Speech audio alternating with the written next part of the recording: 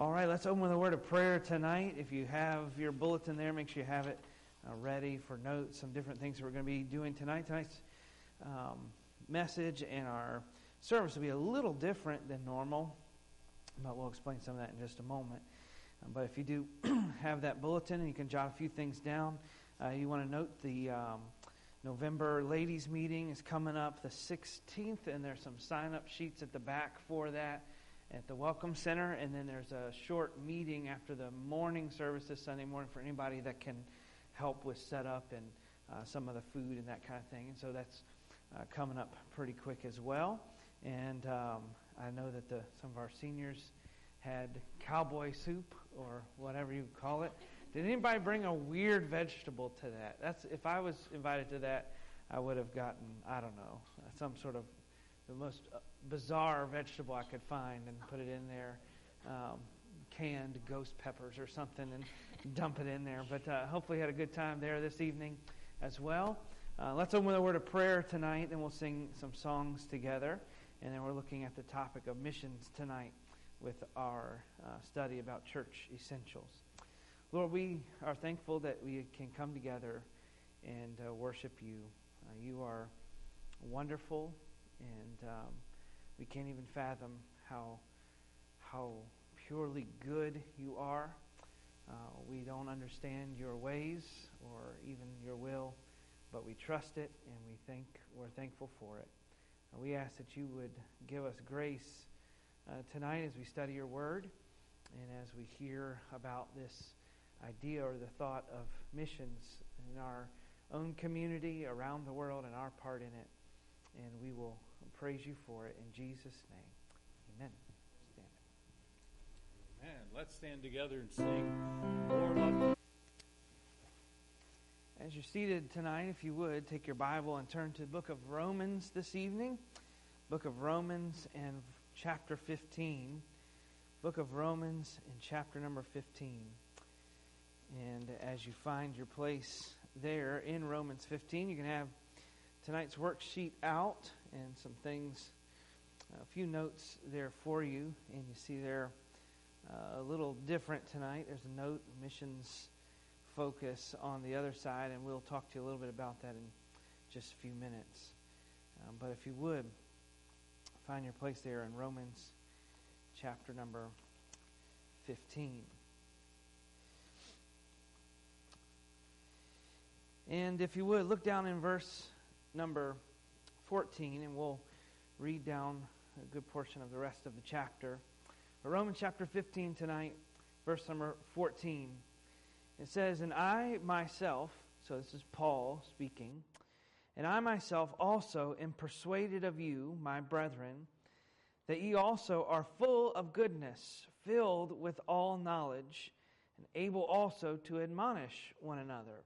That's a pretty good description of a church. I think it almost sounds like flattery. There's not a lot of times that we as Christians could be described with all of those things. But he says, this group of people, you're full of goodness, filled with knowledge, and you can admonish. And that means you can encourage and lift one another up. It's a healthy church. And notice what his topic to the healthy church is. Verse 15.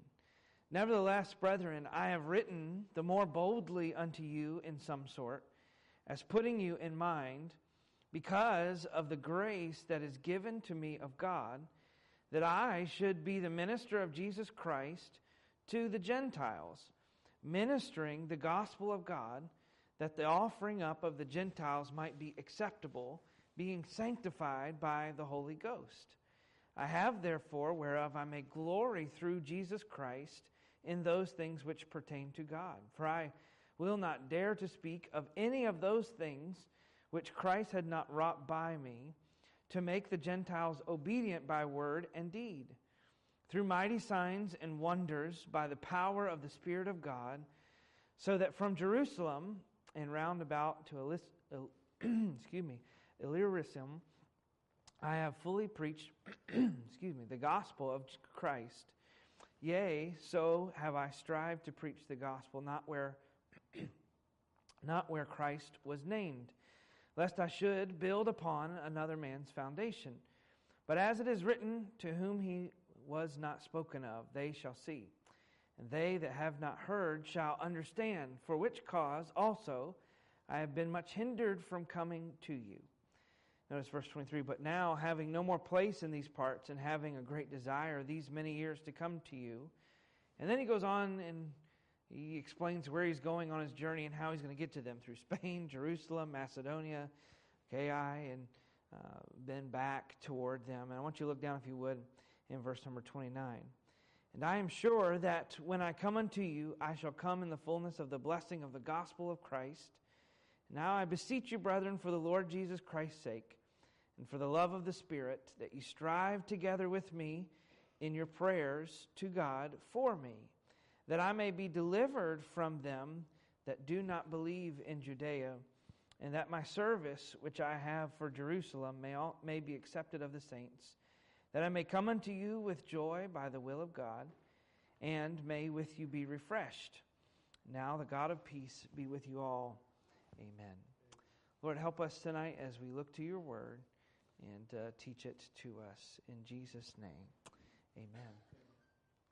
For just a few minutes tonight, and again, I mentioned tonight's lesson is going to be a little different. I am going to walk through our notes or our outline just very quickly this evening in this passage, but then we're going to watch a video in a few minutes that I hope will be helpful to each of us, kind of on the topic that we were already in. I kind of had a message prepared for this evening on missions, but I was just burdened, I think, to share something with you that I think may even just be more helpful. And so if you would, we're just going to mention and walk through these things quickly. I hope this is a study that you can do and expound more on your own. But if you look at verses 14 down through the end of verse 33 that we just read, it feels like you're dropping into somebody else's conversation, doesn't it, when you read it? It's one of those passages that as you look over it, it feels like a housekeeping passage at first, meaning, oh, this is just sort of a bookend to the book of Romans. We're hearing about, it doesn't really pertain to me, but I want you to notice a few things that Paul brings up and that he points out. And in thinking about the essential nature of missions to the local church. And why is missions essential to the local church? Because it is God's command for us. We've talked already about evangelism and discipleship and witnessing and the Great Commission as being essential to the local church. But remember the pattern that Jesus gave, and he says, first in Jerusalem, Judea, Samaria, and then the uttermost parts of the earth. We're not to stay just keeping the gospel localized in one place. Even at Jesus' time, when Jesus lived on this earth, there were already millions of people living all scattered throughout the continents, all over the world. And Jesus' burden and heart for them, the commission that he gave to the church, was to take the gospel to those people, particularly to those people that had not heard of him. And you would think that after years that we would have some grasp on this particular commission that Christ has given us. Did you know that there's over 2,000 certain describable, distinct people groups in the world that have not heard of the gospel of Jesus Christ? They're what you call unreached people groups. It's estimated that out of the almost 8 billion people in the world, that almost 3 billion of them have never heard the gospel clearly in their native tongue or explained or taught to them in a clear way. That's fairly astounding, isn't it? To think that if you took everyone in this whole world, it's hard for us to imagine how many people 1 billion people is, but to take everyone in this whole world and line them all up, about 1 out of every 3, 1 out of every 4, 1 out of every 3 people have never heard of the gospel of Christ. And that's astounding, and it's burdensome, but it is something that we are to look toward with hope and try to accomplish by the Lord's strength. And so I want to point out a couple things about missions tonight, if you would, in verse number 14 down through verse 16. Notice a few things. Number one, the heart of missions. I think we understand the basics in our church and this group of people. I think we understand the basics of how missions works. And I know that there's a lot of nuance to it. In fact, I know people that will not call it missions. They only call it mission because It is a singular mission that Jesus has given us. But I understand why we also call it missions plural, because there are many missionaries going to many mission fields. So you take your choice of what you want to call it. It is God's commission to us to reach those that are lost, and how Paul phrases it here, those that have not heard of Jesus. And I think that we understand the basics of how today's modern church, how that works in some ways for us. That we give, just like in 2 Corinthians 8, that Paul teaches to give, or 1 Corinthians 8, to give and to contribute. He's talking about taking an offering back, and so that they could go on their behalf. We know that we give of our resources so that others may go on our behalf, but there's also, from the local church, there are people that are called into missions. There should be. Consistently, regularly, out of our churches, there should be people, Christians, that are called to then take the gospel to people that have not heard. But what is the heart of missions? Notice, if you would, verse 14 down through verse 16. I think it's interesting, again, in verse 14, he notes that they are a healthy church. And one of the best ways to accomplish missions is to first be a healthy church. But he says that you're full of goodness, filled with knowledge, able to admonish one another. Now, in a lot of ways, that sounds like, let's check that off. Great, this church is doing fine. But he had something else that he desired from this particular church. What was it? He says, I have written more boldly to you. Why? To lay or share his burden because of the grace of God that's given to me. Because grace has been given to me. Notice verse 16. That I should be the minister of Jesus Christ to the Gentiles, ministering the gospel of God. And that interesting how he phrases that. I want to be a minister of Jesus Christ to the Gentiles. Now, in Paul's day, that's going to be primarily, he's referring to the rest of the world outside of the small area of Judea and Galilee that had heard Christ's ministry directly. He's saying to the rest of the world, to the Gentile people, I want to minister. The word minister there means to serve on behalf of. I want to serve people. And how do I want to serve them? I want to serve them by bringing them and giving them the gospel. And that is the ultimate and the heart of missions above all else, above any sort of aid or any sort of help or ministry that we could have to anyone on this earth. Giving the gospel is the priority. And there's a variety of ways that that's done, but that's the heart of missions. Notice, number 2, the goal of missions. Verses 15 down through 17, you see there is taking the gospel to those that are lost. And then verse 17, I have therefore whereof I may glory through Jesus Christ in those things which pertain to God. Notice his phrase, I want to be taking the gospel to the Gentiles. Notice the end of verse 16, that the offering up of the Gentiles might be acceptable. What is he talking about there? It sounds almost like he's talking about some sort of human sacrifice or offering. That's not what he's referring to. He says, I want to take the gospel to people that don't have it, people that are lost. In this case, he's calling them the Gentiles. I want to take the gospel to people that are lost, so that then people that are lost can be saved, and it is an offering to the glory of our God. Notice he goes further that in verse 17. He says, I have therefore whereof I may glory. Notice through what? Through Jesus Christ in those things which pertain to God. You have a quote there that the primary purpose of God's people is not missions. Our only goal in this world is not just missions and just reaching lost people. The primary goal of God's people first is to worship Him, and to worship Him through obedience and submission to Him. But then we take that to others. Notice missions exists because worship doesn't in some places of the world. And we feel burdened that God is worthy not just of my worship and not just of your worship. He is worthy of the worship of every human being that has ever been created. He is worthy of more glory. And so the goal of missions is to win people for the glory of God. Then notice, if you would, the next few verses, the task of missions, this obedience that he speaks about. Notice, he's saying, for I will not dare, verse 18, to speak of any of those things which Christ had not wrought by me, to make the Gentiles obedient by word and deed, through mighty signs and wonders by the power of the Spirit, so that from Jerusalem and round, notice he said, he goes all over the world to preach the gospel of Christ. Go back, if you would, verse 18, where he says, I dare not speak of any of those things which Christ had not wrought by me to make the Gentiles obedient. Now again, he's using these interesting phrases. He used this interesting phrase earlier, the offering up of the Gentiles. He's just talking about their worship and their glory. Now he's talking about the obedience of the Gentiles. Does that mean he's going to conquer them? No, he's saying we want to see people become obedient to Christ, become obedient to God. That the goal of missions is not people conforming or becoming like me, but that the goal of missions is to see people worship God and become obedient to His Word. So we preach the gospel and teach God's Word. That's the primary goal of any of our missionaries.